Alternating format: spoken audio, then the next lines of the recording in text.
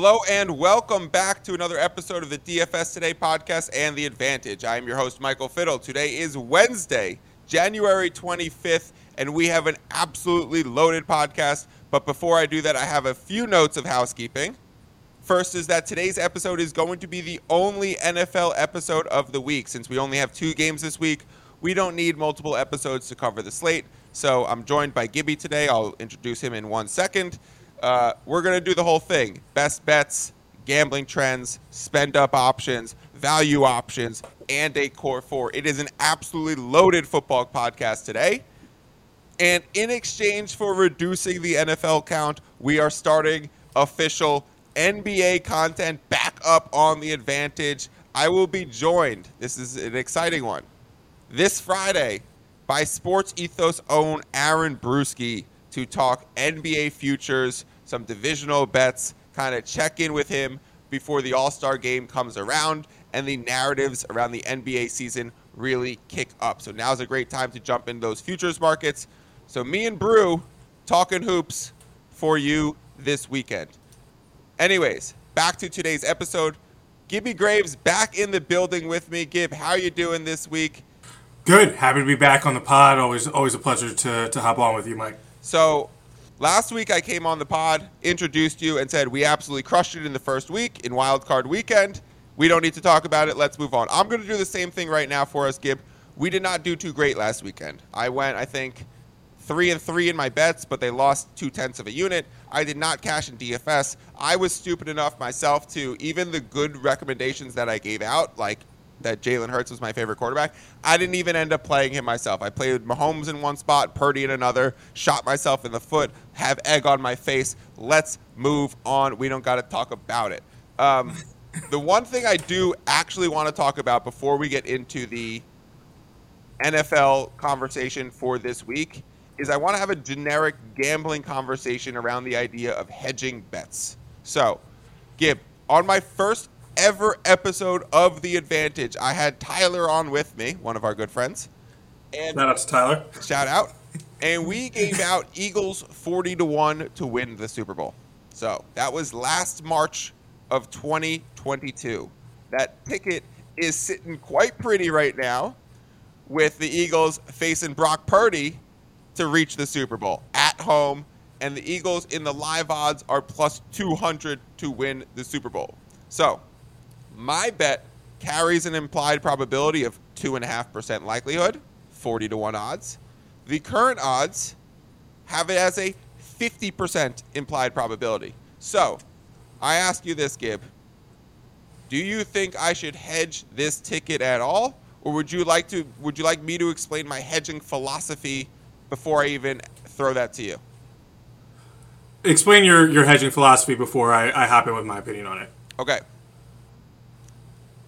I'm going to explain my hedging philosophy, and let's use this as the example because I think this is a great time to talk about whether or not you hedge futures, because you might have a 49ers future, you might have a Bengals future, you might have a Chiefs future or an Eagles future, and this philosophy will apply to all of them. It's just how you have to pick your spot and understand which side of the coin you're on. So my approach to hedging is this, Gib. I only do it when 2 things are happening. 1, I have gained value in my original ticket. So that's pretty clear, right? I just explained the implied probabilities from a 40-1 down to a plus 200. I have clearly gained a lot of value on this ticket. However, my second point is I only hedge when I no longer like the bet. And I'm looking at these gambling trends. I'm watching this line movement. I'm seeing this Eagles line open at 1.5, tick up to 2, tick up to minus 2.5. There is clear, sharp action on the Eagles at home. They have the rest advantage because they played the Giants before the Cowboys played the 49ers. They don't have to travel at all that good stuff. I think the Eagles are going to win this game, so I am not hedging at all. I think if I put in a 40-1 ticket, I should hope to get 40-1 payout. If I knew I was going to hedge in this spot, regardless of who the opponent was or what the line movement said or any of those indicators, then I should have just taken them to win their division or win the conference or make the playoffs or advance one round in the playoffs. If I put in a 40-1 bet to win the Super Bowl, that's what I'm going for. I do not like hedging futures unless you've gained value in the ticket, but simultaneously no longer like the bet. So I am not hedging this, and I'm going to throw it to you. If you had an Eagles future at 40-1, what would you do? Eagles future. I do have an Eagles bet in right now. I bet them when the playoffs started to win the Super Bowl. I wouldn't hedge this either. The 40-1. I like those odds that you have. Unless you're trying to guarantee yourself a profit, right? Like, is that your end goal here? Is your end goal to actually make like $1 profit, or is it to see like the 40-1 profit that you can make out? It depends on what your goal is here. And I don't think you're just trying to make, $1, right? You're not trying to guarantee yourself a profit here. I would have never put in a 40-1 bet if I was only trying to take that small of an ROI. We need to remember that when you're betting futures, especially when I put this in last March of 2022, to say it again, this money has been tied up in my account for 11 months until the following Super Bowl in February. So to hope for such a small ROI is generally, like any ROI in sports gambling is good. Return on investment, you want to make a profit. But if you're going to tie up some future funds and not have it be liquid in your account to be betting on a line here or a line there that, you get the return the next morning, you generally want a little bit higher of an ROI betting futures than you do generally sports betting and on given lines. So to answer Gibby's question, I just wouldn't have even put in a 40-1 ticket if I wanted a $1 profit. Then my bet would have been Eagles to make the playoffs, right? Because you would have had less time that bet is pending because the playoffs start 4 or 5 weeks before the Super Bowl.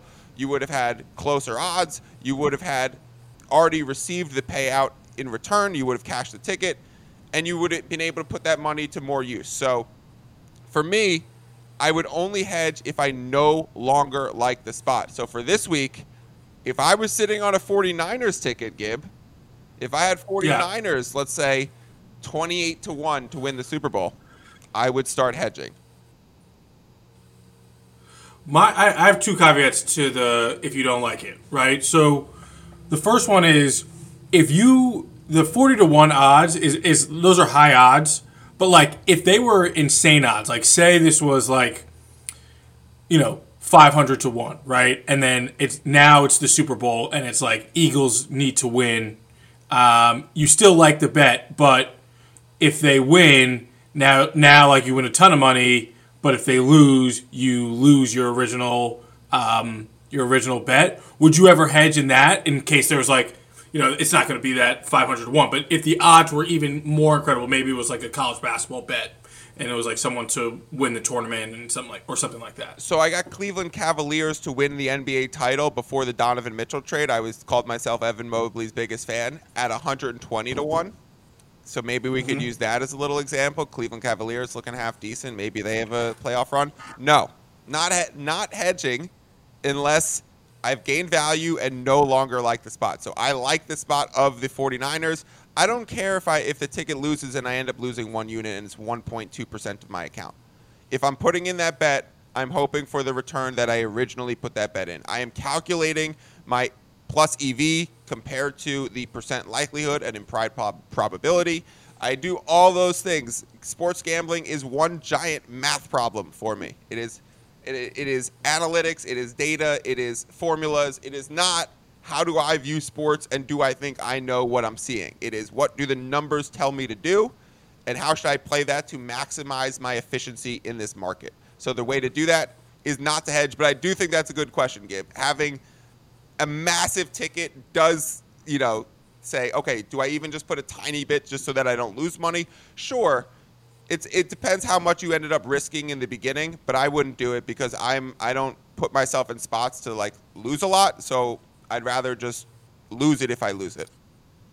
Is there a number of units that you would consider too high not to hedge? 3. So 3 units is my maximum exposure on a line. That's when you've now betting 3.5% of your account. So, yeah, 3 units I often talk about. It's another great question, Gib. 2 great questions in response. That's why I'm having you on the pod. I am hedging if I no longer like the ticket, and doesn't matter of the odds, and I would never bet more than 3 units on a line.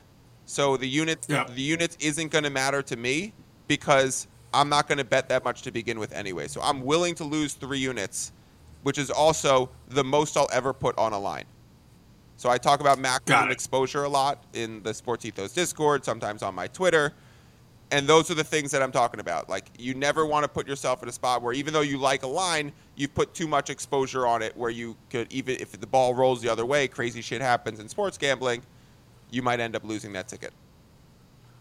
So I'll ask one last question, and this is an example of what I did and want to get your thoughts here. Yep. Beginning of the season, put in a bet. I was all in on the Chiefs. I had Mahomes in fantasy. I put a Super Bowl bet for the Chiefs. As I said earlier, when the playoffs started, I looked at the odds. I thought the Eagles were way too low, and so I took a hedge bet on my original Chiefs bet on the Eagles just because I liked what the Eagles odds were. And so now I have both Chiefs and Eagles Super Bowl champion bets in for the same amount. I don't know what units they are. But it's a pretty high bet for both of them to win. What are your thoughts on that hedge based off of when I looked at the playoff odds when I looked at that? I'm totally fine with it. I will never stop myself from betting another Super Bowl winner if I think the odds provide plus EV just because I have another future. So, like, I often talk about building portfolios in these futures markets. So for the sixth man of the year in the NBA, I have Brogdon, I have Poole, I have Norm Powell, and I have Dinwiddie.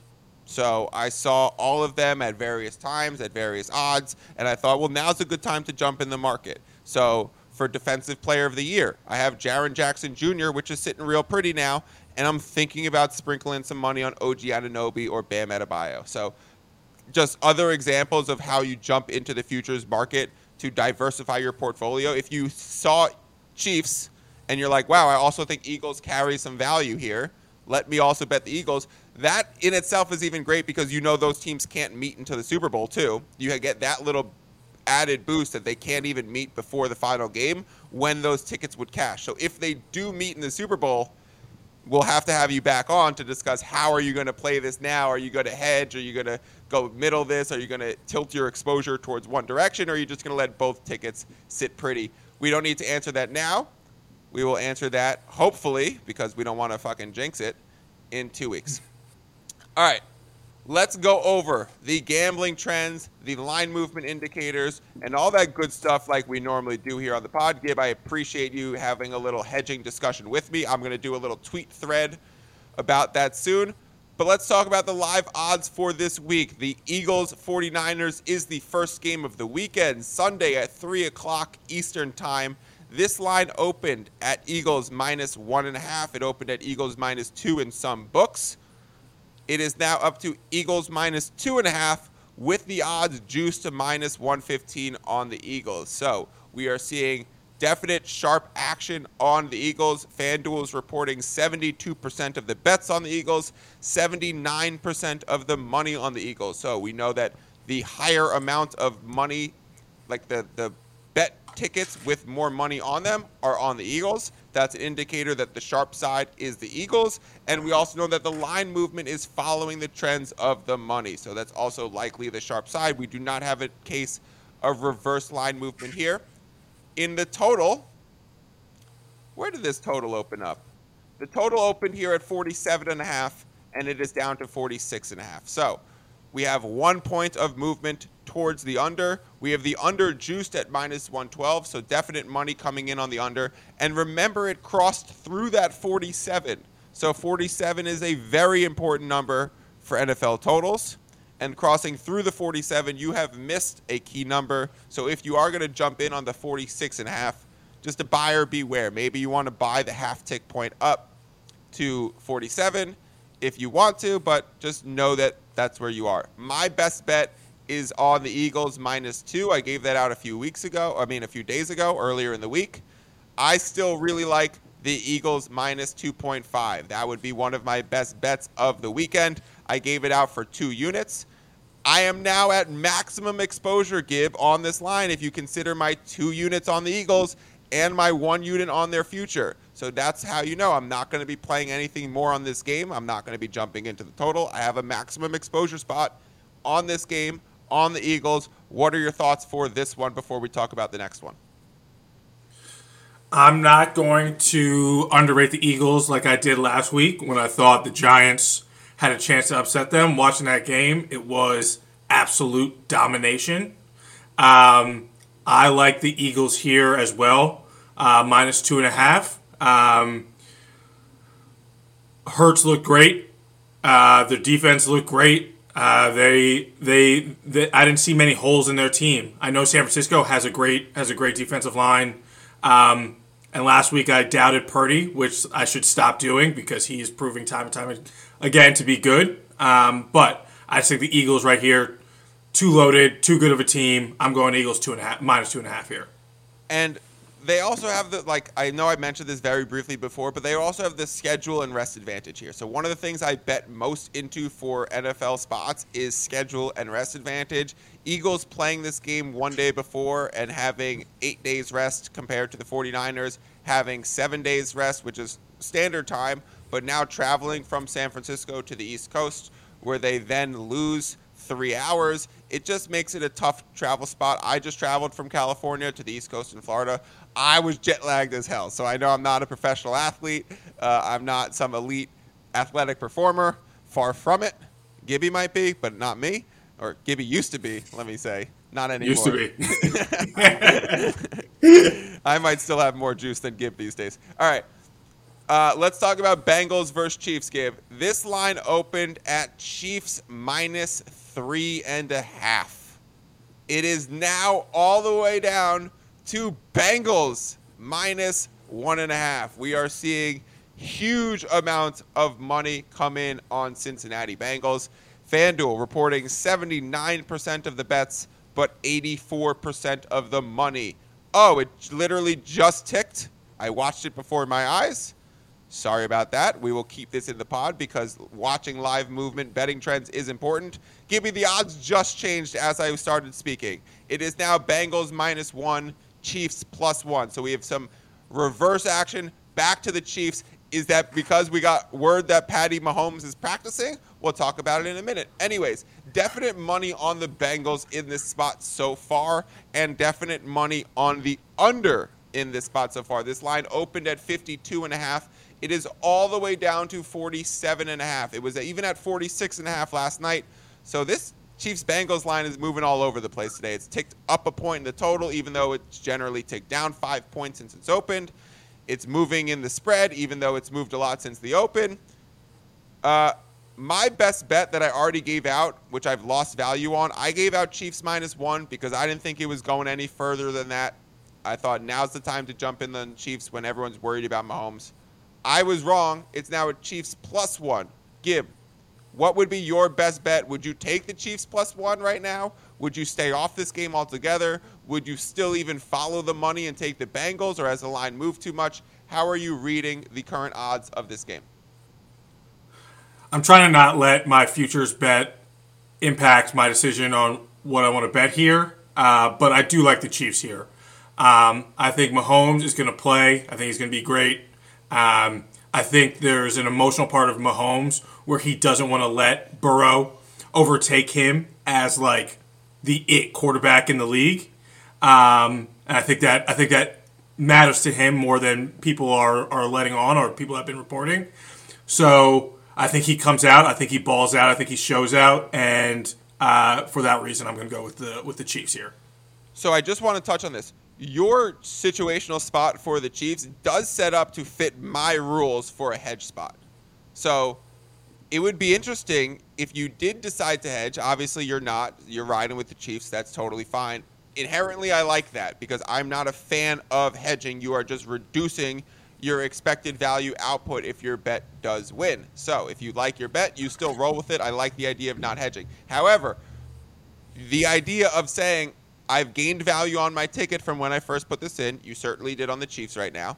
But I no longer like the spot because all of the action and the sharp money has been coming in on the Bengals, except for like 3 seconds ago when we had some reverberation in that line. So, Gib, your situation does set up for a Bengals hedge spot. You could either do it by taking the Bengals to win this game. You could or the Bengals to win the Super Bowl because you already have Eagles Super Bowl. So then you would potentially have Eagles, Bengals, and Chiefs, and then only be left with 49ers to screw you over.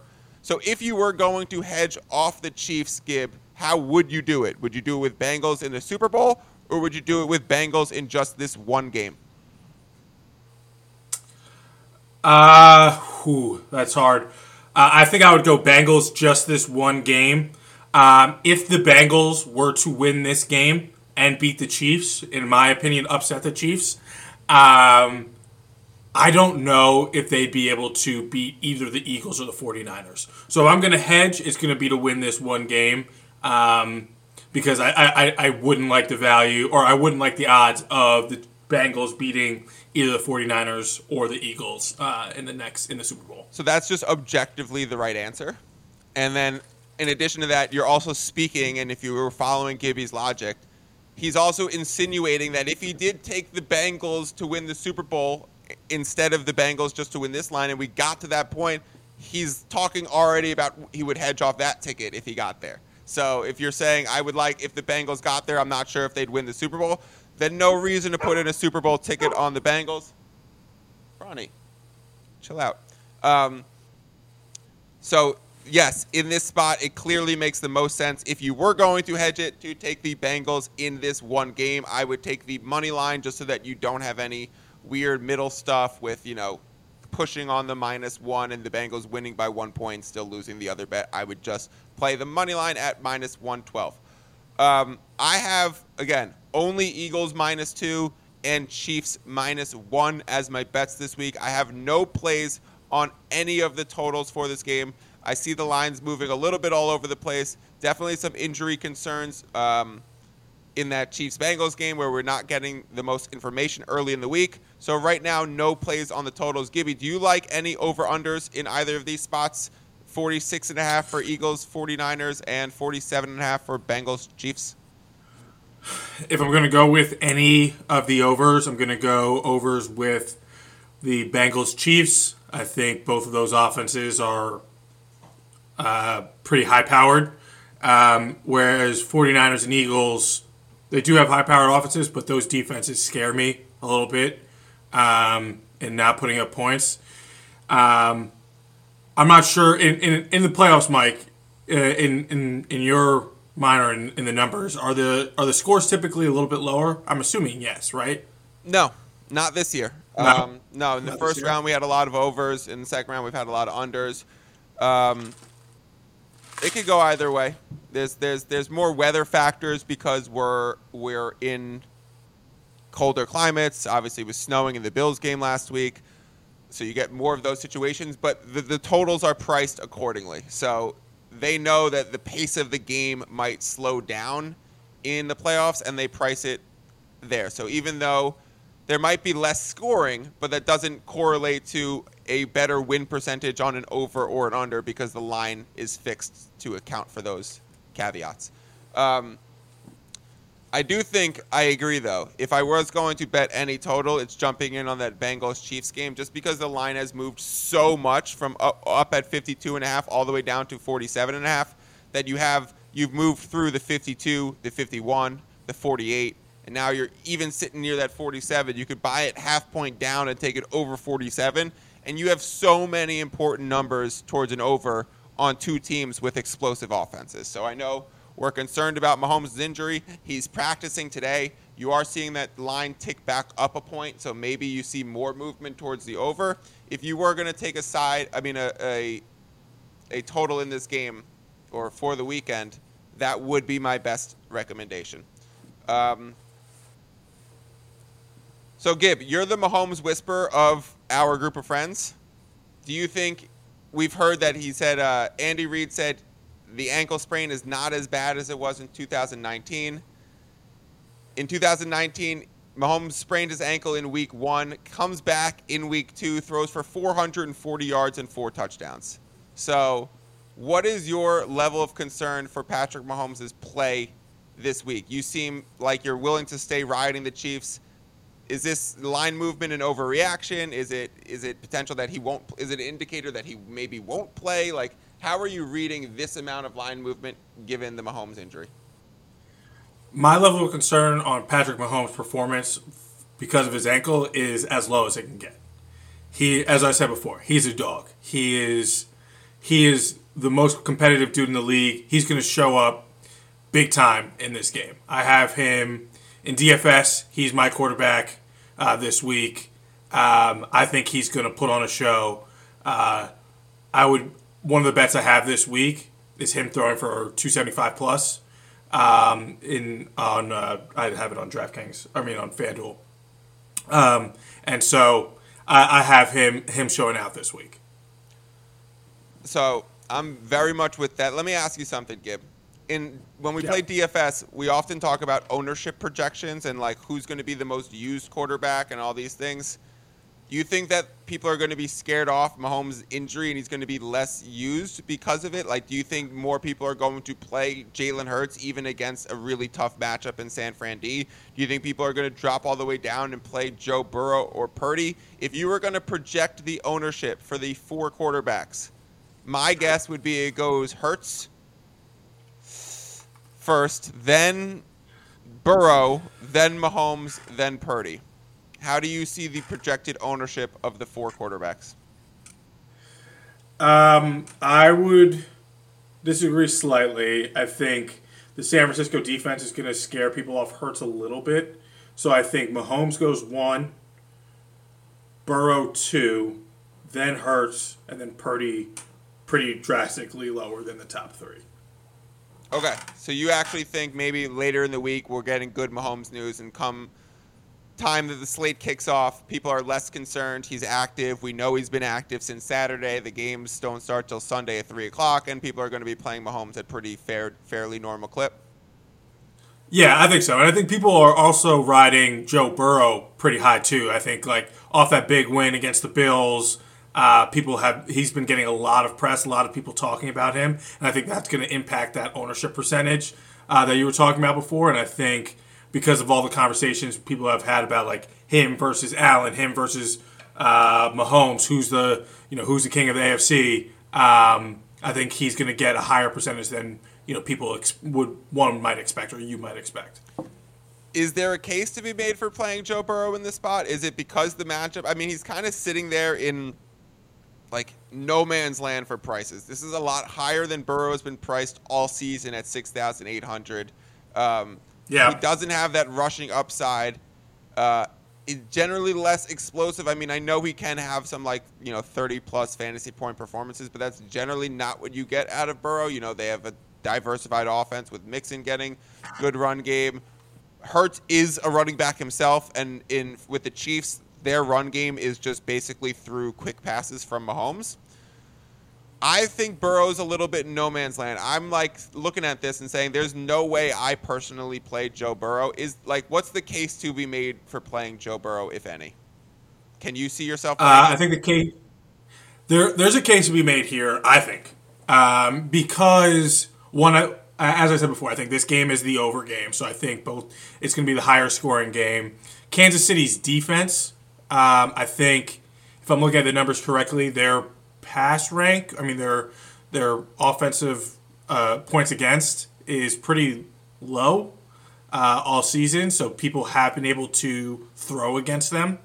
And so therefore, if we think this is going to be an absolute shootout, getting Burrow for, I think it's $800 less, you can talk yourself into being able to use that 800 to get a better flex option or running back, or even get like Kelsey, for example, over some of the other tight ends or something like that. Yeah, and I think another case to be made for it is if you're going to play in like a GPP tournament and you want to stack some Bengals and say, I'm going to play a little bit contrarian here and take, Burrow paired with like Tyler Boyd and Jamar Chase, right? And you're just hoping for those guys to have touchdowns and to get a lot of stack points and win that way. And maybe they end up blowing out the Chiefs and you just wanted to be contrarian because you thought everyone else was going to play Mahomes. So if you're going to play Joe Burrow, I think it's more in a GPP tournament than in a cash game. I think personally in a cash game, I'm going to be playing Jalen Hurts. I'm going to say it this week, and I'm actually going to fucking do it this week. Last week I talked myself out of it by the slate lock. I'm going to be playing Jalen Hurts. This man is a running back, and I just think the floor is too high compared to the rest of the other slate, with Mahomes dealing with the injury, with Lou Anarumo, the coordinator for the Bengals, being amazing defensively the last few weeks, with the Brock Purdy situation now traveling to a staunch Philadelphia atmosphere and defense. I'm going to be playing Jalen Hurts. I'm going to lock it in my core four by the time we get there at the end of this episode. Let's move on and talk about some of the running backs, Gib. Actually, instead of going positionally, I'm going to do it a little bit different this week. All season, we've been going position by position, comparing people at their price tags. It's kind of difficult to do that now because there's such a dip between like McCaffrey and then the next in Mixon and McKinnon. Like there are not multiple spend up running backs this week. There's one of them. So let's just compare the general spend up skill position players and talk about who you would like if you were going to play into one of those spots. So McCaffrey is $8,000. Chase is $7,600. AJ Brown is $7,000 himself. And Travis Kelce is $7,800. So of all of the people in the club, 7,000 or more club, who are you eyeing and why? I'm eyeing my boy T. Kelce. I think playing him at the tight end over the other tight ends. With Kelce, you're guaranteed to have 75 yards, 8 catches, and likely a touchdown. With me loving Mahomes this week, I think Kelce's his number one target. I think he's also going to have a big week. He even was getting a bunch of catches when Chad Henne was throwing him the rock. So he had 17 targets last game, Gib. 17. Yeah, he's 17. That's an insane number, right? I love Kelce this week with the shootout. McCaffrey scares me. I know you're big on McCaffrey. He scares me this week. And I'll tell you why. Last week, watching Eli Mitchell get more carries than him. Did he get more carries than him? I'm going to check it. McCaffrey had 10 carries and 8 targets, and I will check on Eli Mitchell. Eli Mitchell had 14 carries and 0 targets. But yes, more carries. And yeah, more carries. And so that scared me a little bit. Now, Eli Mitchell's also questionable, and so is McCaffrey. I don't know what kind of those seem like. They're both going to play, yeah. Yeah, they're both going to play. That's the only spending $8,000 on McCaffrey, knowing that Eli Mitchell is going to get 14 carries or 15 carries, 10 to 15 carries, and they have so many other targets with Debo also being kind of like a do it all running back, wide receiver, Ayuk, who I like this week, and Kittle. It's tough for me to say I'm going to spend $8,000 on McCaffrey over Kelce. You're saying. But over Kelce. Is there a world in which we could potentially get both of them in there? Like, is there a world where you could play a Brock Purdy and then also have McCaffrey and Kelce? Or are you just saying if I could only fit one spend up in my spot, it's going to be Kelce? You can likely, I'd imagine you can likely put both of them. You'd have to spend nothing on the defense. So who's the cheapest defense? You'd have to hope Bengals defense was $2,300, and then you'd have to play one low spend player, right? That could be Pirine or who's the running back who always gets one touchdown against the Giants? Scott? Is it Scott? Yeah, Boston Scott. That's hilarious. You gotta or even Gainwell, right? Gainwell, he's $4,800. He balled out last week. So there's a world where you can do it. But you'd have to believe that one of those guys who's a lower spend player is gonna have a big week as well.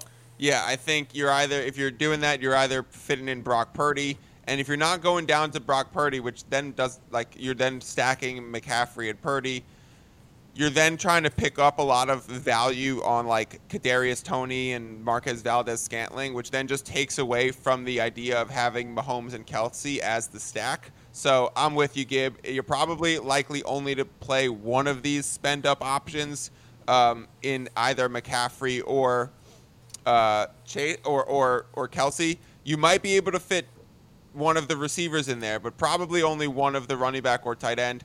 I'm on the other side, though. I'm going McCaffrey. You know he's my guy. I just think he is an elite weapon in every aspect. I know 8 targets, 18 opportunities. I know Kelsey had 17. I think Kelsey's 17 is more an anomaly towards the high end, and I think McCaffrey's 18 opportunities is more of a anomaly towards the low end. So I expect McCaffrey to be closer to 24 opportunities. I expect Kelsey to be closer to 12. So in this slate, I prefer going with Christian McCaffrey. Let's talk about the wide receivers that we haven't talked about. If you're going to play one of them, it's obviously Chase over A.J. Brown, right? We don't need to have too lengthy of a conversation about that. Yeah, I love Chase. And so, you know my feelings on Chase. Trade for a midseason. Love him. I think he's just an absolute baller. Yeah. Each and every week he's just a slightly different class than A.J. Brown, in my opinion. So A.J. Brown is on that next second tier of great wide receivers in this league with the CeeDee Lambs and the stuff. Chase is in the, Devontae Adams, Chase, Tyreek conversation. So take the talent, take the higher opportunity share anyways. I'm sure he gets more targets. Jamar Chase, definitely the play. For $600 more than A.J. Brown, I think you find a way to get that $600 somewhere else if you can't. Let's talk about the people. Let's go we just did the 7,000 and above club, Gib. So let's keep going with that mentality, and let's do the 6,000 and above club, which is only 2 players in the skill positions. It is Devonta Smith and Joe Mixon. So if you find yourself going with one of the higher spend-ups and then one of the guys in the $6,000 range, and you are between Mixon and Smith, who you got? I like Mixon here. I like Mixon because I think there's going to be, as I said, I think it's going to be a shootout. I think he scores a touchdown. He looked a little more explosive last week than he did the week before. Again, I don't love P. Ryan and how many catches P. Ryan gets and how many snaps he takes away from Mixon. But I just think Mixon, the gameplay, I think this is Mixon over Smith here. I agree. More consistent workload, more red zone opportunity share, even saving $300 on the price tag. So I think there's I like him better straight up, and then you have a cheaper option, so your points per dollar. Certainly better with Joe Mixon. We don't need to dwell on that too much. Let's talk about the $5,000 club. McKinnon, Pacheco, Miles Sanders, we could even include Eli Mitchell because he's 4,900, are the running backs. For the receivers, it's Debo T. Higgins.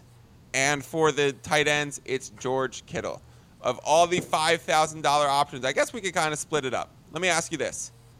Is it McKinnon or Pacheco or Miles Sanders this week? I actually think McKinnon personally presents a great opportunity because of the Mahomes injury. I would not be surprised at all if we had 100% of the snaps for Mahomes this week to be either in the shotgun or the pistol, just to give him a step back from being under center so he doesn't have to take a back step and turn on that ankle to hand off a ball or to step into a read. So if he's taken 100% of his snaps from the pistol or the shotgun, then this presents a great opportunity for Mixon to get little quick dump off. So I absolutely love, I'm saying Mixon, I absolutely love McKinnon this week. I see a lot of optimizers playing Miles Sanders. For the reason why I just said I like McKinnon a lot is the exact reason I hate Pacheco. Pacheco is a through the tackles runner. He is a line him up in a power eye kind of guy for this team. I don't think they're going to be doing a lot of inside draws from a shotgun for Pacheco. So I really like McKinnon. I'm very far away from Pacheco. And the optimizers, the DFS optimizers, are saying play Miles Sanders. How are you reading the running backs in the $5,000 range? I like your explanation of McKinnon over Pacheco. So I think the question is really, is it McKinnon or Sanders if you had to choose one? Right. And they're both explosive options. In my DFS right now, I have Sanders. I like Sanders here. From what I've read, Sanders looks like the right play. As you said, the optimizers are all choosing Sanders. San Francisco's defense is stout, so that it made me question it for a second. But I think he's more of a guarantee to have a really good game over McKinnon, who might have an explosive game, or he might have kind of a dud, which might kill your DFS. And if especially you're in a already two-game playing into Mahomes and you're already playing into Kelsey, then you're probably not also picking a running back from that game. So I think what Gibby's saying makes a lot of sense for roster construction. So keep an eye on those things as well. It's not only about value, it's also about roster construction and, theorizing some game script for these spots. Let's talk about the wide receivers in that range. They're in the different games. It's Debo and T. Higgins. I've been playing Debo every single week in the playoffs thus far. He's been doing great for me. He had an explosive week 1. He had 10 points last week. He did fine. Talent level too high for me to avoid Debo. I think he's in that A.J. Brown conversation in terms of talent, but he's priced around, T. Higgins, Juju level. So I think talent and opportunity make me say it's Debo over T. Higgins in the spot. But the matchup and other things might tell you the other direction. Who are you taking, Debo or T. Higgins? I'm gonna zag on your question a little bit. I'm taking both. Okay. In my DFS, I have both. Both would present good I picked, opportunity and value. yeah, I think that their value at 5,400 for Higgins and 57 for Debo. I just thought there was too much value for both of those players to not include in my lineup. Mm-hmm. I know I had them both last week and was a little disappointed with the output that they put out. I think Debo had 45 yards and catching, and then 11 yards rushing, and T. Higgins had 30 yards, which I always want to bet on the bounce back, and I think that they're not a bounce back, but next week we're gonna feed them. Yep. And so I like both of them this week. But if I had to choose one, I'm gonna go Debo. You don't have to choose one. I think that's a fantastic answer, Gib. I'm looking at the optimizers now. Every single lineup has one of them in it. I don't see any of them with two, so it comes down to roster construction. But the fact that the optimizers are playing both of these names means that they should present good value on their points per dollar projection and their potential output. And speaking to them having slightly disappointing weeks last week, that means you're still getting the same talent level, but you're getting a slightly deflated price. So you could go straight into that. You might not be expecting a super bounce back week. You're just expecting, hey, it's still T. Higgins, it's still Debo. So let's not overreact to one bad week and these really low price tags. I agree. 5,700 for Debo, 5,400 for T. Higgins.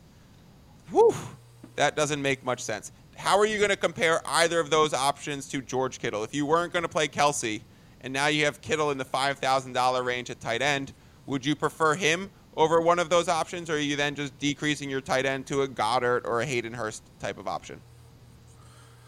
Yeah, and I'm obviously a big Kittle fan, but I'm not seeing Kittle this week. Kittle's is not who I'm going with. I'd rather go with Goddard here, and spend $1,100 less.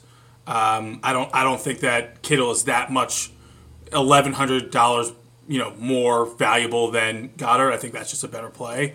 But I'm going with Kelsey this week. So I think that's a great point. And if we're going to talk matchups, if we're going to look at some trends of how these teams operate in the trenches, do not be surprised at all if George Kittle has a substantially higher blocking role in this week's game than previous ones. So I think he is going to be lined up on that offensive line, being an extra body for Brock Purdy. I think obviously he's going to run a fair share amount of routes, but not his typical, 95% of dropbacks. So look for Kittle to have more of a blocking route. I would expect this to be one of his games where he ends up with 4 catches, three catches on 4 targets. So I am not going for Kittle.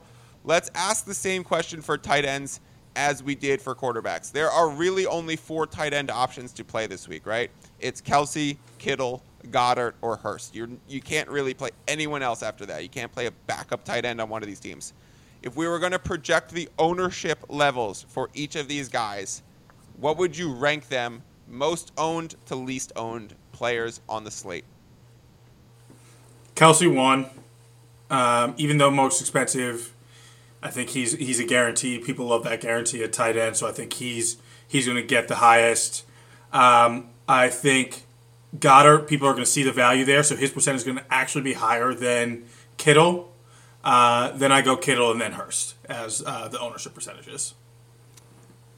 I can't decide if I think Goddard or Hurst are going to be number one. Oh, really? Yeah.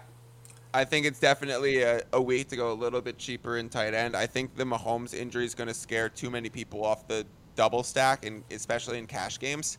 I think Goddard provides a very safe floor. I would say Goddard number one, Hurst number two, Kelsey number three, and Kittle number four. That would be my guess.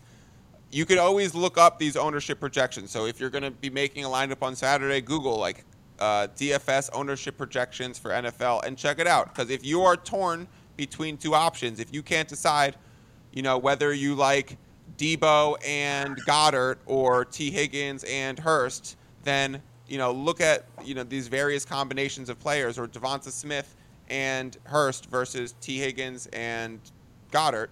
For a random example, those are relatively same sum total priced.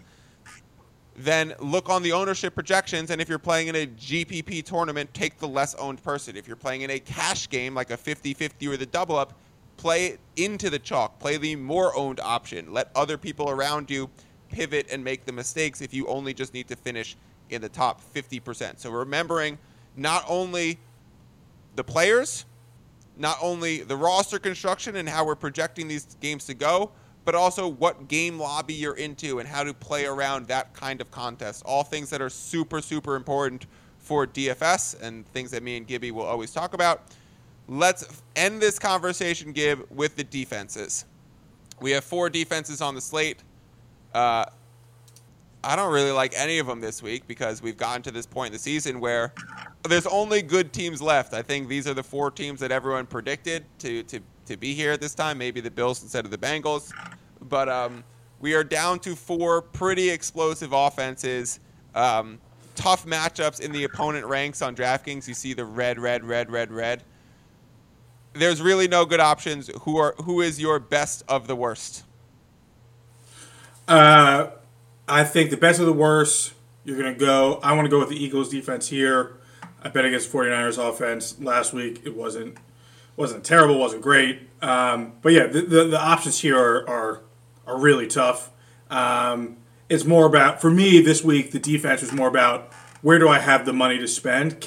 Do I have enough money to spend to get in either the 49ers or Eagles, or do I just plug in a Chiefs and Bengals because I don't have enough money?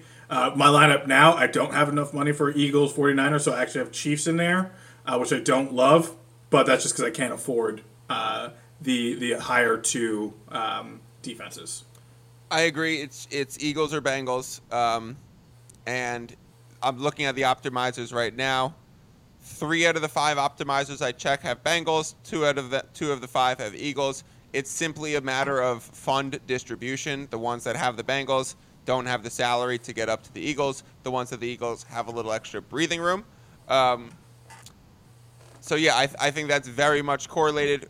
Before we get out of here, Gib, one thing I like to do for DFS is give out a core 4. So these are 4 players that I'm definitely playing in my lineup. These are the guys that I'm not going to pivot off of, that I see the best value in. They could be spend ups. They could be value options. Actually, let's do that, but I also want to have one other conversation. So this is the second to last topic.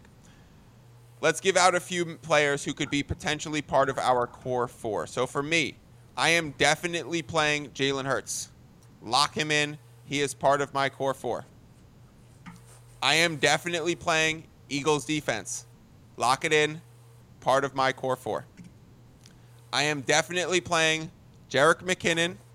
Lock it in. Part of my core 4. Gib, do you want to give out a few? I have one other one, but we missed one topic of conversation, so we're going to hit it real quick.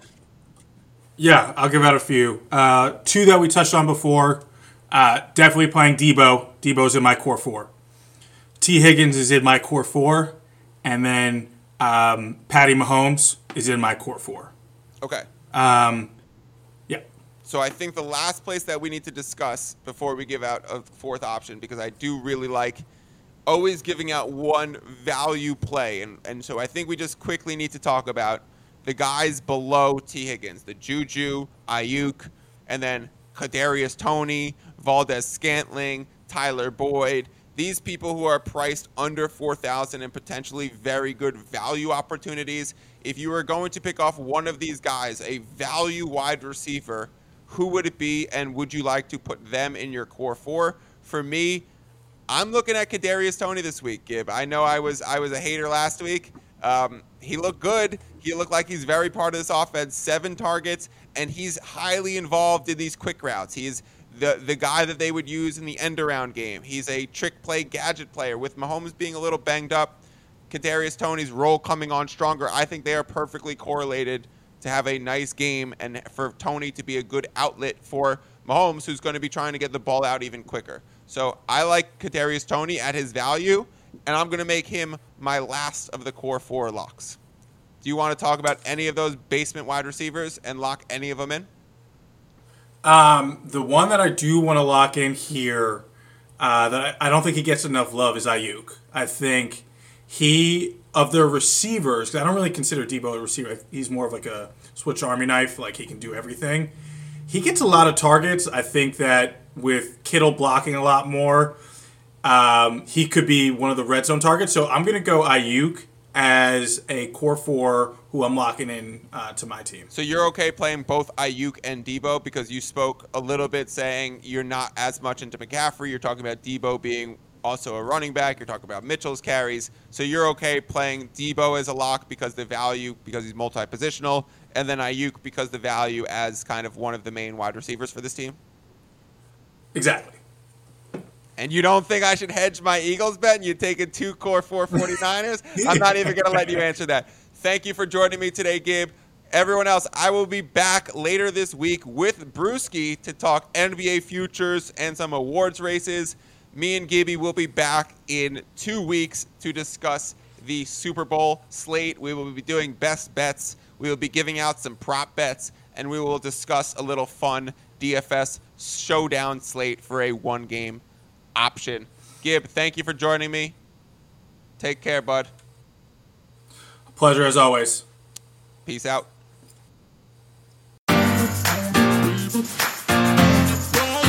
Baby.